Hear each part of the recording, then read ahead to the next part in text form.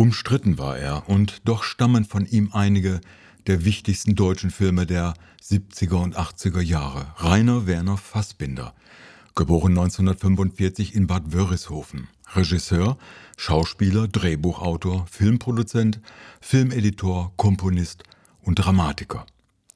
Geboren in den Nachkriegsjahren, war seine persönliche wie schulische Geschichte wechselhaft, galt aber doch als belesen und intelligent. Bereits im Jugendalter interessierte sich Fassbinder für das Filmemachen. Ich wusste, ich werde Filme machen. Wusste ich. Das wusste ich, seit ich 12 war. Das war alles für mich nur eine Frage der Zeit. Ich habe also verschiedene Sachen gemacht, habe da und da gespielt, habe das und das geschrieben. Ich war jahrelang während der Schauspielschule, und das, was mir am besten gefiel, auch weil ich am wenigsten davon wusste, also von der Herstellung, war Film. Die staatliche Schauspielprüfung bestand er nicht. Auch bei der Aufnahmeprüfung an der damals neu gegründeten Deutschen Film- und Fernsehakademie in Berlin scheiterte er. Doch er machte weiter. Dem Film näherte er sich als Autodidakt und scherte sich zunächst wenig um Konventionen. 1966 und Anfang 1967 produzierte Fassbinders Partner Christoph Roser dessen erste Kurzfilme Der Stadtstreicher und Das kleine Chaos. Erste Theaterstücke waren Bremer Freiheit und Die bitteren Tränen der Petra von Kant. Dass ich jetzt das so und so machen soll, und er hat mir alles vorgemacht. Er hat mir jeden Satz, jedes Wort vorgesagt. Und es war eine Intimität der Sonderklasse. Es war großartig für mich. So hat noch nie im Leben mit mir jemand gesprochen. 1971 kam Fassbinders erster Film, Händler der 4 Jahreszeiten. Fassbinder entwickelte seine Filmsprache konsequent weiter, und die Filme wurden größer und professioneller. 1977 realisierte er für 6 Millionen D-Mark den Film Despair, eine Reise ins Licht, seine bis dahin teuerste Produktion. Obwohl hochkarätig besetzt und als Wettbewerbsfilm 1978 in Cannes eingeladen, hatte der Film an den Kinokassen keinen Erfolg. Als Teilnehmer der Berlinale und vielen Festivals im Ausland wurde er zwar von der internationalen Kritik in höchsten Tönen gelobt, in Deutschland aber wegen seiner direkten bis schwierigen Themen häufig angegriffen. Als Rainer Werner Fassbinder 1982 mit nur 37 Jahren starb, hinterließ er uns 44 Filme und Fernsehserien.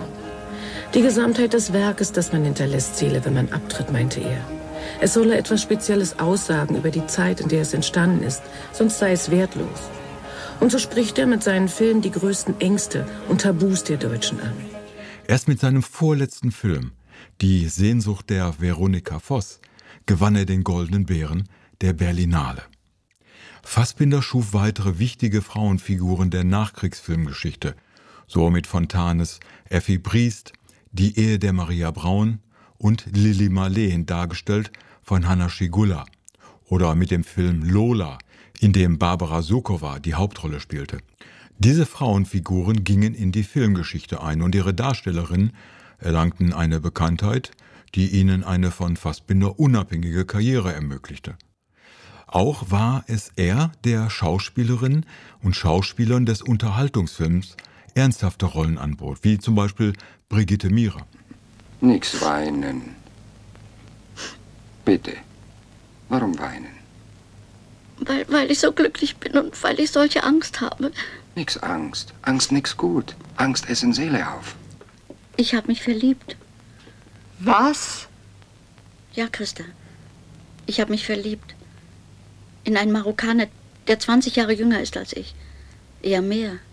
Fernsehgeschichte schrieb er 1980 mit dem Mehrteiler Berlin-Alexanderplatz mit Günter Lamprecht, Gottfried John, Hanna Schygulla und Barbara Sukowa, der später im Kino, meist bei Festivals und Retrospektiven, als 15,5-Stunden-Marathon gezeigt wurde.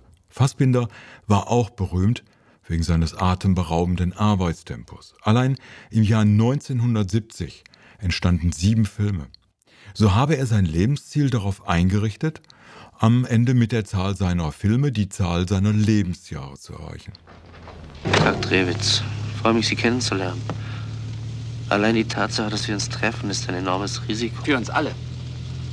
Aber da Robert Mendelssohn Ihnen vertraut, vertraue ich Ihnen auch. Haben Sie schon mal was gehört von Treblinka, Auschwitz, Majdanek? Was? Wie bitte? Wir brauchen Beweise für das, was da in Polen vor sich geht. In den Konzentrationslagern und Ghettos. Und Sie könnten uns zu diesen Beweisen verhelfen. Wie denn? Ja, Sie machen doch Fronttheater, diese Künstlertourneen. Ja, und Privatreisen nach Polen sind verboten. Ich weiß nicht, was ich da für Sie tun könnte. Sie könnten zum Beispiel den Wunsch äußern, Truppenbetreuung an der Ostfront zu machen. Keiner wird Ihnen das abschlagen. Im Gegenteil. Rainer Werner Fassbinder starb am 10. Juni 1982 in München. Als Todesursache wurde Herzstillstand festgestellt, möglicherweise ausgelöst durch eine Vergiftung mit einer Mischung aus Kokain, Schlaftabletten und Alkohol.